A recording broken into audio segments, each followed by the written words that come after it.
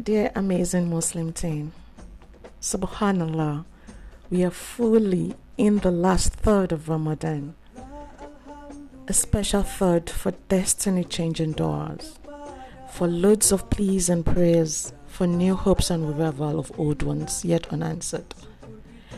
We may spend so much time making plans and asking or keening to Allah. Yet there are some people we should first mention to our Lord. Our parents are the easiest to forget while making dua, yet they are the closest to remember.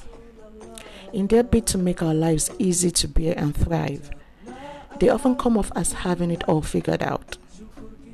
Yet, there are sacrifices that may ever remain unsaid by them, dreams they have abandoned, wishes they can only spare a moment to think of.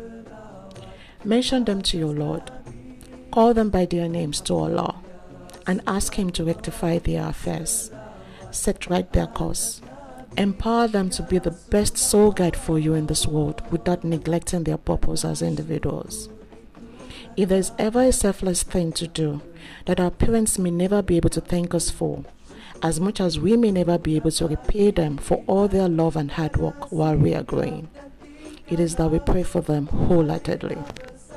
So, mention them to your Lord, using every moment of tears wiped, hugs shared, laughter spared, love and loving given, to beseech Allah for His mercy upon them.